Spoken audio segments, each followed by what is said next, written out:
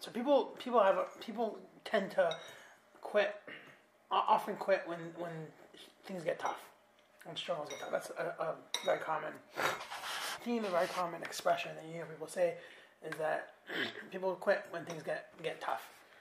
And the question is, why? Why do people quit?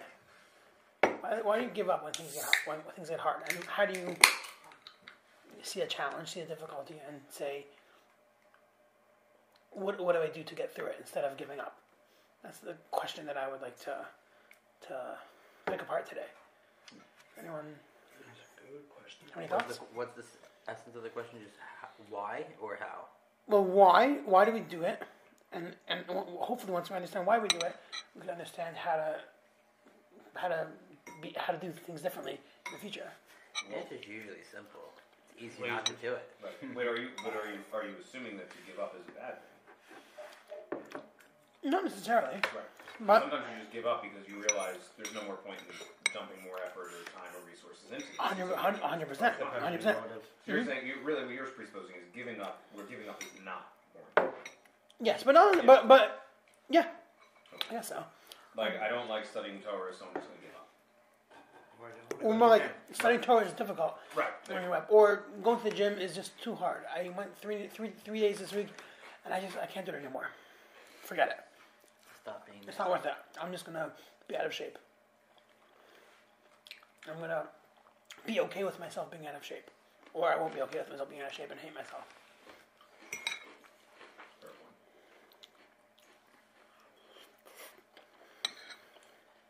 There's always another reason. It's like you put effort into it, and what you felt like you put in enough, and you realize like, okay, I put in a little bit of work, and I'm okay with that work, and now I'm gonna stop. Right. It's like you hit your goal of 20 pounds of losing, but it's not really giving up. But you had an initial goal of losing 40 Check the pounds. box.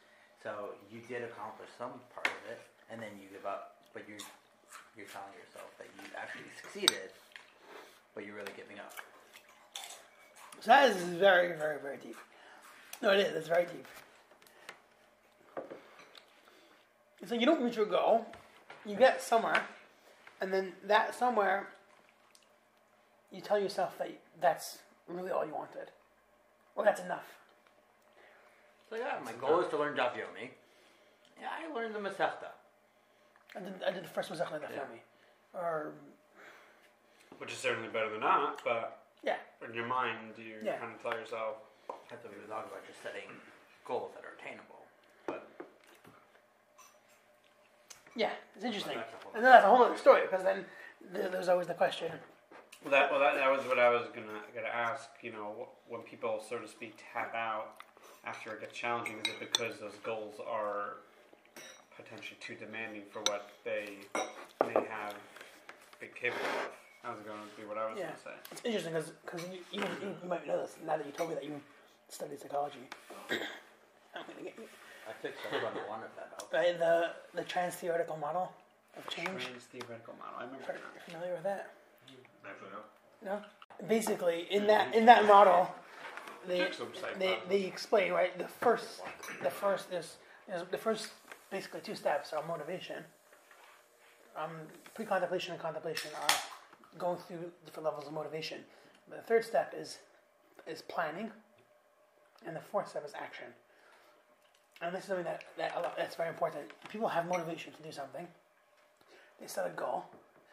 What prevents you from attaining the goal? There's two options. And often people say things like, well, the goal was too high. But the reality is often what holds people back from reaching their goals is the fact that they didn't plan properly. And the goal was not the issue. It was the lack of having a proper plan. When you look at your plan, you try to, first of all, you have to have a plan. And then once you have a plan, look at exactly what in your plan worked and what didn't work, and then tweaking it or changing it. That's something that a lot of people they mistakenly think, oh, my goal is too high. I'm not supposed to be losing 50 pounds. I'm supposed to only be losing 5 pounds. And if I would make that goal, it would work. But often, when you really wanted to lose 100 pounds or 50 pounds, or you really want to go to the gym, 3 or 4 times a week, or you really wanted to learn Dafyomi, or you wanted to do whatever you wanted to do, the goal, the planning is the most essential part. Now, when you plan, you might also realize during your planning stage that maybe the goal is too lofty, too high. If you can't figure out a plan that seems reasonable to you, then that might fit in, right? If you have a goal to lose 100 pounds in 3 months, right, and you try to calculate how many pounds that is a week, right, and it just doesn't fit into any plan, right, then you realize, okay, maybe 100 pounds in 2 years, right? But that's interesting idea. I was going to say, doesn't the planning come with like the decision making of your goal? Like, aren't they the same? Not the same. They're really not. I mean, there's strategic planning and active planning throughout the process. You know what I'm saying? So you do need to create a plan from the beginning. Right, that's what I'm trying to say. You need in order to the goal comes first because your motivation is before you have a plan is when you get motivated, when you want to change. Well, I understand that. The goal comes from when you decide to change, right? You don't necessarily have a plan.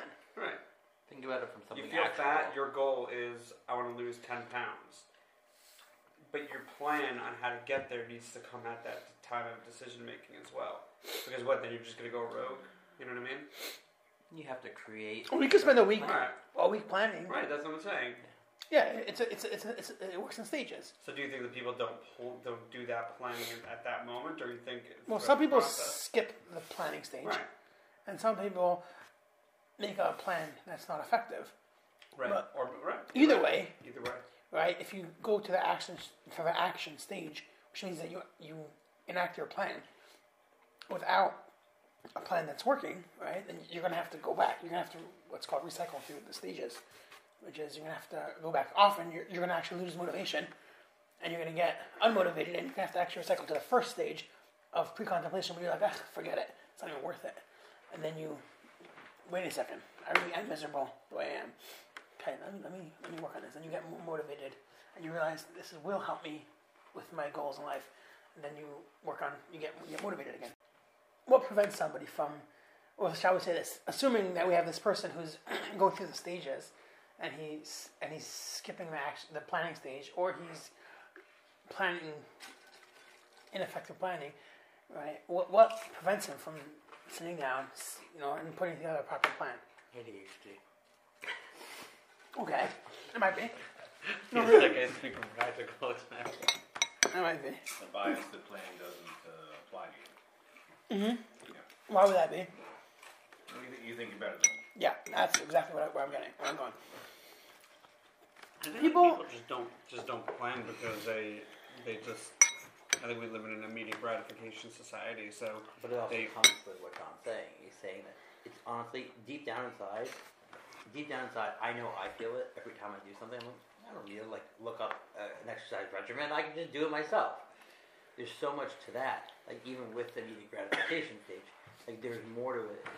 It is going to be someone who's going to be like, all right, I don't really need to talk to someone else about it. I don't need to create some sort of. I'm just going to do it.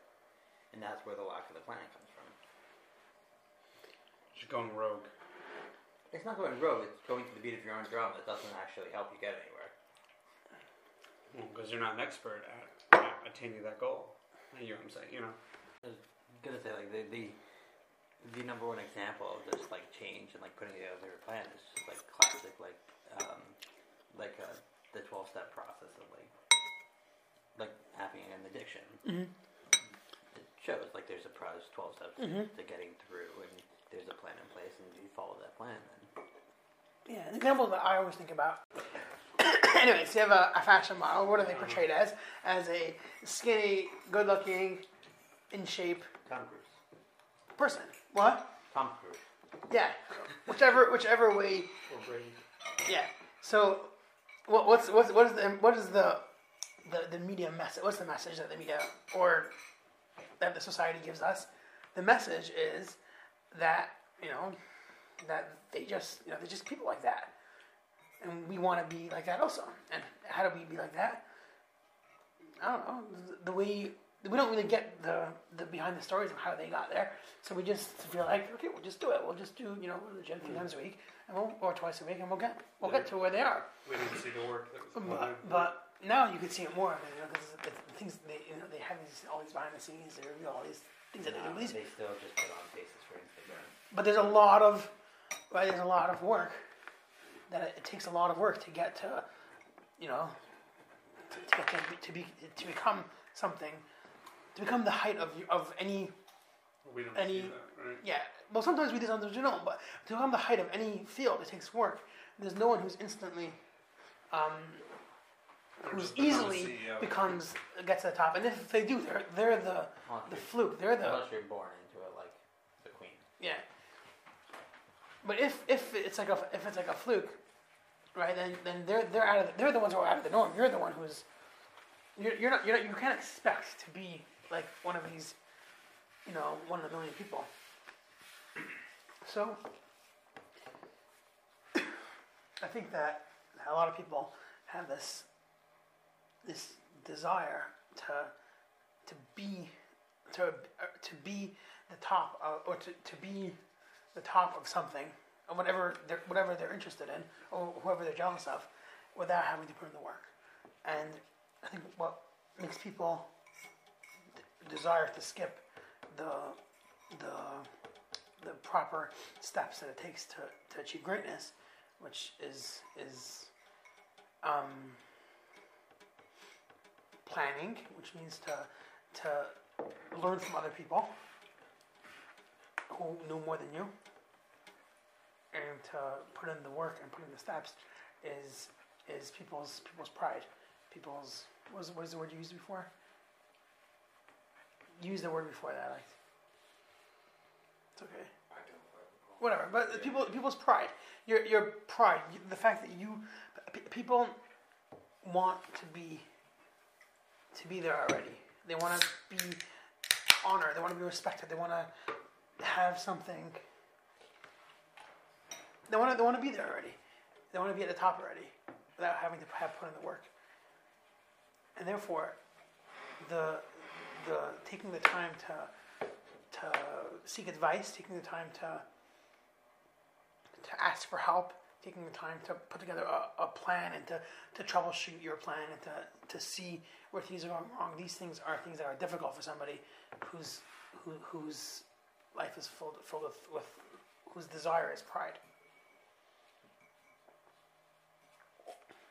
So you're saying in general, the main reason why people are not successful in setting their goals is because of their pride? Yeah. And to just use a different terminology, there's a book called Mindset. Have you ever read it? By Carol Dweck. It's a pretty famous book. It's not so new. So there's basically these two mindsets that people tend to live in. There's the fixed mindset and the growth mindset. And what the fixed mindset is this basically this idea is that somebody fixed means that you feel that that self-worth comes from mastering something, and therefore, if you didn't master that thing, then you have no self-worth. So if you identify yourself, let's say, by the fact that you're a great musician, right, or whatever else, let's say a great sports player, right, you identify yourself by that. So now, when you get to that point where you're like, I'm not good at this, you're realizing that you're really not that good at it. So you have two options. Either you can say, okay, I don't have to be good at it, but let me see, where do I want to go with that? Do I want to try harder? Am I okay with being average? Do I still want to pursue this? Or you could say, I'm not good at it, forget it. I'm not interested in trying harder. Now, there's a third way, which is part of this second way. So the first way is what we call the growth mindset, where you are able to say, okay, I love playing music. I'm not that good at it. I'm gonna go to lessons, or I'm gonna figure out exactly how to do it. I'm gonna work on it, and I may not be the best musician ever, but I'm gonna work on it. The fixed mindset has two ways to go. Either it tells you, okay, just give up, because he needs to be great at something in order to be worth something. So if he can't do it well, then what he tells himself is, okay, I was never good at it. I am not destined to play music, because he can't live with himself not being good at something that he tries to do. He needs to be naturally good at something. Good because he looks around and he sees all the people who are good at things, right? He doesn't see the work that they do. He just sees the finished product. So he needs to be naturally good at it. And if he's not naturally good at it, if it gets hard, then he automatically either gives up, right? That's one option, which is the more common option. And the other option, in some certain circumstances, is he will essentially fantasize about a reality that doesn't exist, that he is actually good, even though he's not. Those are the two options within the fixed mindset. Either you just give up, or you imagine that you really are as good as them, and you become arrogant, and you basically try to portray yourself as somebody who's as good as whatever, or and people don't realize it because of this or because of that, or because they're just stupid and they don't understand, or you can have all kinds of rationalizations. Those are two ways to get to the fixed mindset. What if you believe? If you believe that you are, sometimes, even if it's not an arrogant thing, you can get to that point. What does that mean? If you believe you're really good at something, hey, if you're not going to put in the work, even while you believe it, that's one thing. If you believe you're good at it, or if you believe that you could be good at it. If you believe that you are good at it, there's still room for growth, and there's still room to get, unless you believe that you are the best. Well, yeah. Because if you're looking at it as like number one kind of thing, but if you're looking at it in terms of, I don't know, you don't need to be the best doctor to be able to save lives. Right. But you do need to be the best doctor to think. You should be the best doctor to think you're the best doctor, no? I don't know. Does it require so. some objectivity here? Well, I'm just trying to speak as I'm not really sure where we're going with this. Because I don't agree with the fact that people that are successful think that they have to be the best. I think the opposite. I think the people who are successful, in general, are the people who don't need to be the best. Correct. I agree with that. Is this a riff on that Asukin to Keavod about being the tail of the lion rather than the head of the fox? No. Is this okay? No, but it is. I'm trying to. It is on a different,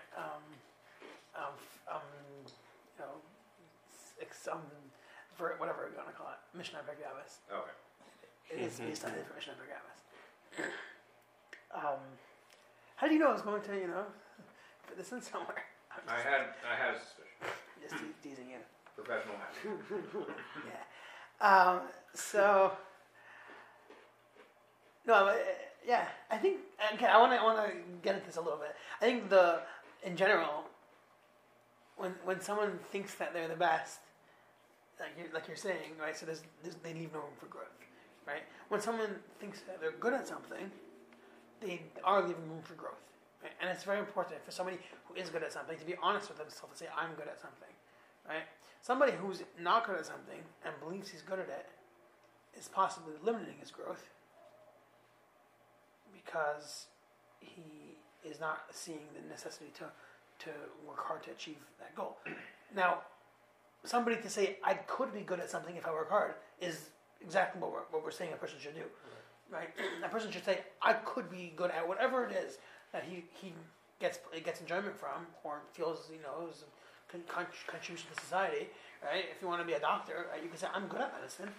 I'm not a doctor and I'm not good enough yet, so therefore I need to learn more," right? If I would go and say, I'm as good as whichever doctor, I'm not as well trained as him, but I'm as good as him, right? But then the thing is, there's people in life that are still very successful, and that they think they are the best, even though they aren't the best. Right. Yeah. So what do we do with those people? Okay. You probably just gotta let them be. No, correct, but it still works in a way. Right, that mindset does. There are plenty of doctors out there. They feel like they are the top of their field, Also, and they're not. Or Okay. even lawyers, or even Right. even the first thing my mind goes to is sports players. Yeah, so it's true. I think you're right. The question, I think, would be, again, I hate doing this. This is not something that I enjoy saying. And I don't know how accurate it is, but the question is, could they be better? Because at the same time, would this have been holding them back? Maybe not, but sometimes that is what drives them to continue going. For certain people's personalities, not my personality, but there are people's personalities out there that them thinking that they're the best and them losing that title of them being the best is That's what the drives motivation. them. Yeah, I agree with that. That's definitely motivation. But of course it could be that it does definitely cap it. So, No, but also the question is that might motivate them up until a certain point, and not further. Meaning that might motivate them, let's say, through their that's in the their mindset. football career. No, but that's in the mindset of them being the best at what they do, and in the realm of them being the best, or of them needing to be the best. Both. Because I'm not sure. I think that when I don't know if they're a good example. I'm not like so into sports anymore. LeBron James. He's that arrogant. I'm saying he he's was not. the best. But, like, there are people out there that are like that. I mean, there are. You pass that over. If you remember Richard Sherman Richard Sherman was like that. You know who that is? He was on the Seahawks. So when he was on the Seahawks, I know something. He kept on saying to everyone on social media and everything, "I'm the best. No one can." And then he ended up getting cut or whatever. But like that probably did cap him. But so let me introduce a couple. So Sure. risk preferences. I think there's a moderating factor here. Like if you're in a field where the only people who succeed are those with the risk-seeking preferences to imagine themselves capable, then I don't see how we can distinguish one from the other. So this you see a lot in people who are in sales, right? They have to believe, they want to survive. It's a cutthroat environment. If they want to survive, they have to believe that they're capable of much more than they actually are. And then, one way or another, the data will shake out who's proven right and who's proven wrong. Well, the problem with sales is that you're not actually really good at anything. You said that. I didn't say I'm that. in sales. You said that. I'm going to say things like that. But yeah, no, it's 100. I was thinking about that. Right. Yeah, there's the number one thing in sales. Like you have to believe that you can do it. And if you don't believe it, you're not going to get it done. Yeah, I'd say I don't want to equate my field, but like my field, like if you like, there's a lot of failure in my field, and if you are going to get overcome by that failure and just see yourself as a failure, like we have a phrase called imposter syndrome, which I'm sure you've heard, right? So like that kind of sounds like what you're talking about a little bit, where a person who is capable is constantly down on themselves about like, oh, I can't do this, I'm not qualified, whatever. Those people don't survive. There's a selection bias there. So I don't know if that helps. What are we trying to get at here? What? What are we trying to get at here? The growth mindset. We're trying to get out how do you overcome how do you overcome that what do you call it, that block of reaching your goal when things get difficult. So the suspense is killing me. Which pasuk in Pirkei Avot are you referring to? There's resistance, then what? Okay, so the Mishnah guys that I'm referring to is actually the way I'm gonna start getting into the Torah aspect of this. So the Mishnah Berurah says, "Kol habereach min hakavod kavod barach mimenu. Kol habereach achar kavod." Did I say that wrong? Kol habereach min hakavod kavod barach acharav. If you chase after honor, it will run away from you. If you run away from honor, it will chase after you. What is the meaning of that? Is it just, a cool thing? I got you. You're running after honor. It's not gonna get you, right? Is it just like a cool thing? One of those slogans that one of those idioms or whatever. One of these things, or is it something deeper? So, I think the Vilna Gaon explains. I think that what does this mean? The covenant honor. Who do we honor? Who do you honor? Who do I honor? Who do people honor? This gets back to something that we've been discussing the last couple of weeks. People honor people who act human-like, who act like people. They say people respect positive virtues. People respect people who are spiritual. People respect people who are selfless. People respect people who are altruistic and giving. So when someone is looking for honor, he is looking for something that has no benefit to anyone else, and is purely selfish. So it's not like a cute thing that if you look for honor runs away from you. The very act of looking for honor is a reason that people disrespect you, because people don't respect somebody who looks for honor, because that's one of the things that people don't respect. As opposed to someone who runs away from honor, that's very selfless, and therefore people respect somebody who runs away from honor. And that's how he explains this Mishnah in Pirkei Avos. Honor, running after honor is an unrespectable act, and therefore people will naturally, instinctively, the respect will run away. So how does that track into goal setting? So, let's build this up. So the next so we have a fellow here, a guy who's looking for honor, all right? But he knows that he can't run after honor if he wants to get honor. Or let's call it pride. He has a need for pride. He wants people to look at him, to respect him, glory. He wants to glorify himself. But he knows that he cannot get that by chasing after it, right? So what does he do?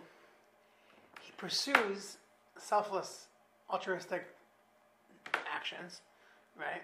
And he does things that are selfless, and he does things that are altruistic, and he's kind, and he's generous, and he does all the right things. But in order to get honor, so he's trying to outsmart the system. He's not running after honor. He's not asking for honor. He's being humble, and he's being altruistic, and he's giving, and he's being kind, and he's being generous, he's doing all the right things, right? But all the time he's looking over his shoulder and seeing who's watching him and and if anyone's giving him honor. So what happens to this guy? Does he get the honor that he wants or not? Is that a question? Well, it's a question, yeah. I can answer it, but what do you guys think? On some level, perhaps, yeah. And again, depending on how you operationalize that, if it's just recognition, if it's just knowledge and respect, right? Yeah, even begrudgingly, people will respect folks that do things right for the wrong reasons. And what happens to him internally?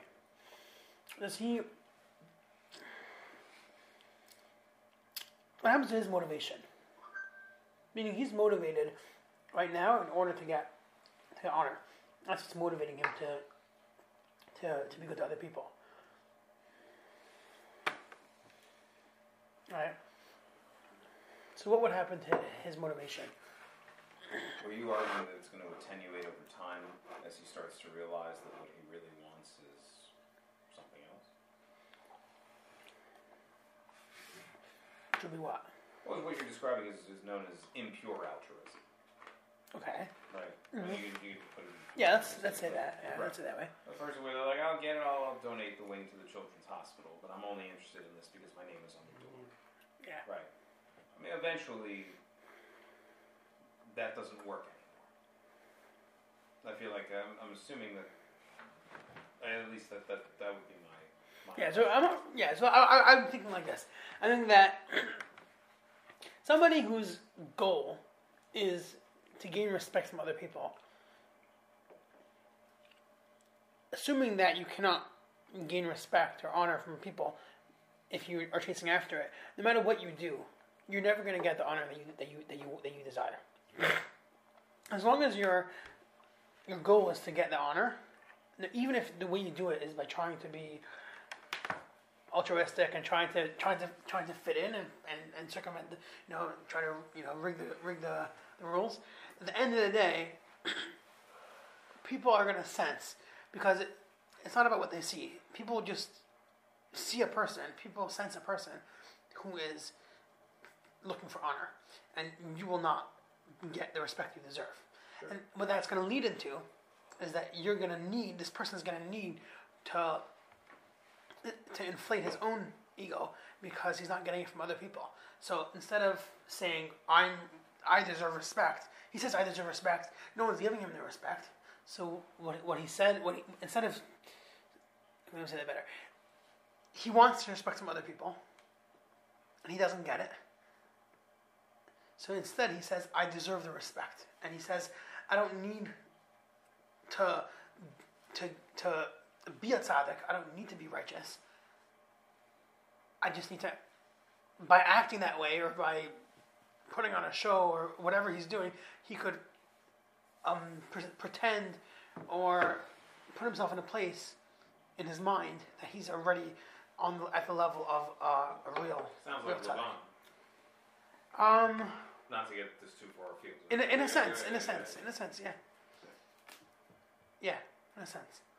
I don't know if Levin actually believed the things that he said, but what he said was, that he was being righteous, and So the story in the Gemara, and this all connects with, is actually a really interesting, strange story. There was a. So this is again Rabbi Bar Chana. This is the same Gemara. Rabbi Bar Chana said he saw a 1-day-old goat, mountain goat, that was the size of Har Tabor.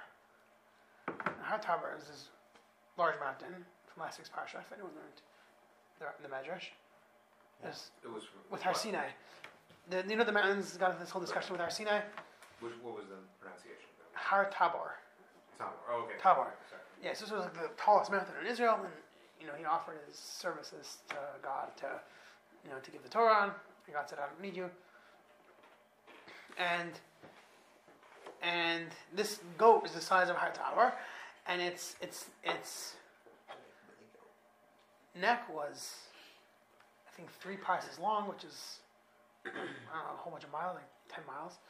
And there's a whole bunch of different descriptions of this goat, and then so the Vilna Gaon goes on to explain that what does the goat represent, and he says like this: the pasuk says in describing Torah, the pasuk says B'char Shayir Hadarlai. It's talking about Yosef Tzaddik, but it's talking about a Talmid Chacham. B'char Shayir Hadarlai. The B'char of a shar, which means the firstborn bull. Hadarlai is the glory of the Torah. The Karni Ra'im Karno, and the horns of a Ra'im, which is a mountain goat, is its horns. Meaning the bull has the horns of the goat. So what does that mean? So they explain that the bull represents. There's 2 types of Talmid Chacham, of people who learn Torah. There's the people like a bull and people like a mountain goat. What's a bull? What's unique about a bull? A bull just works. It works for its master. It's submissive. It's a big, strong animal, and it works for its master. It fulfills its master's wishes. It uses its strength in order to follow its master's wishes. That represents the young Talmid Chacham, the young person, young Torah student who's learning from his master. He doesn't do anything on his own. He learns from his master. He's dependent on his master for food. He's a domesticated animal. He needs his master for food and for sustenance. And he's constantly giving and taking from his master. The mountain goat is the opposite. He's a wild animal. He's self-sufficient. He's strong-footed. He's able to run around the mountains. He has these magnificent horns to protect himself and to demonstrate his will. It's a very strong-willed, independent animal. That's a mature Talmid Chacham. After you've accomplished all that you need to accomplish in learning, you become a mature Talmid Chacham, and you can go out and have your own ideas. You're mature enough to think of your own ideas. You have the strength to protect your ideas And if you don't have the strength to protect them, then you shouldn't be saying that, right? And this is the power of a strong Talmid Chacham. So in this mashal, the example is a goat that's 1 day old. So that's meant to represent the two types of Talmid Chacham. The Talmid Chacham who's compared to a bull, who's the young Talmid Chacham. That's represented by the fact that the goat is 1 day old, and the fact that he's using the example of a goat with the horns is to show you that he thinks that he's already an accomplished scholar, an accomplished Talmid Chacham. And what he does is he lifts his head. His head is how big is his head? His head is 3 parses long, which is the height of the Talmid Chacham. It says there's a Gemara that says that the clouds are 4 parses high, and the clouds were witnesses to the fact that the Talmid Chacham are 3 parses above the ground, something like that, and that's where the Gemara places this goat's head. So it shows that this goat is placing his head where the Talmid Chacham are. And why is it the size of Har Tabor? Because Har Tabor was the mountain that was so tall. That was the tallest mountain, and he told Hashem, "Give the Torah on me. Why give the Torah on little Har Sinai? Give the Torah on me." And what was Hashem's reply? The fact that you're arrogant shows that the Torah cannot sit with you. We cannot give the Torah with you, and the arrogance in itself is a reason to not for you to not deserve the Torah. And this goat is represented by Har Tabor. He's the sons of Har Tabor, which means that his being is a being of arrogance, and he cannot accept the Torah. He cannot learn the Torah. But the reason why he cannot learn the Torah is not because arrogance is a bad midah. It's because arrogance itself prevents a person from growing. And that's the concept. That's how it fits into the whole thing that we were discussing earlier. Arrogance prevents somebody from growing. When a person feels like he's there already, he needs to be there already, he is running after something, he's looking for pride, looking for glory, he's looking for something, that itself prevents a person from learning from other people, from learning from a teacher, learning from a master, from submitting to the fact that there's other people who know more than you about whatever it is you want to know, and that you can learn from them.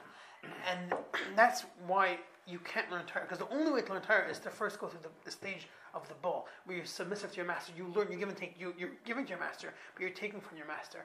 You need him, and you develop yourself into with the knowledge, the vast knowledge of a proper Talmid Chacham, and then you can become the goat.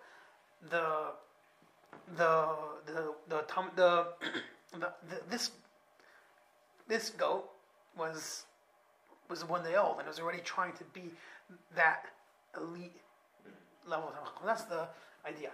And the way you prevent this, I think, if it's anything, you prevent it is by realizing that it's okay to not be there, to not, meaning to tell your arrogance, tell your ego, tell yourself that it's okay to not be the top of the field, to be the top. It's okay to not be there, and that the people who are there got there in general because they went through the process and they learned and they did everything. They went through the process and they learned from people who are there already. They learned from people who are greater than them, and then eventually, through slow steps, they got there. You're saying, like, really, without humility, you either have 2 options. You can either give up or be arrogant. Yes, exactly. That is what we're saying. But what that means is give up or be arrogant and not be able to learn and not be able to get better at whatever field is. So that's exactly the idea. No, it's funny because I definitely know somebody I went to grad school with who's in one of those categories. I won't tell you which one. No, not me. No. I think I lean more toward the I'm worthless category. Yeah. There's fewer issues with that category. I for sure have that issue. I went to school with a guy who had the opposite problem, and it was really hard because the whole point of graduate school is to break you down and to show you that you're worthless, and then only from there can you actually grow. And he didn't get it at first until he did. In a big way. It's really hard. Yep, you learn It's one a way or the big other. crash. Right, you learn one way or the other. You learn the hard way or the easy way. Yeah, we had in Shiva, you have this all the time. It's probably similar, I guess, in a way, similar to grad school. You have that, especially when you're in the serious, real, competitive yeshivas. It's like, who are neck and neck, and you have people who are, who are just, they're not there, and they just act like they're there. They pretend they're there, and they cannot learn. They just can't. They cannot ask other people, shot in the Gemara.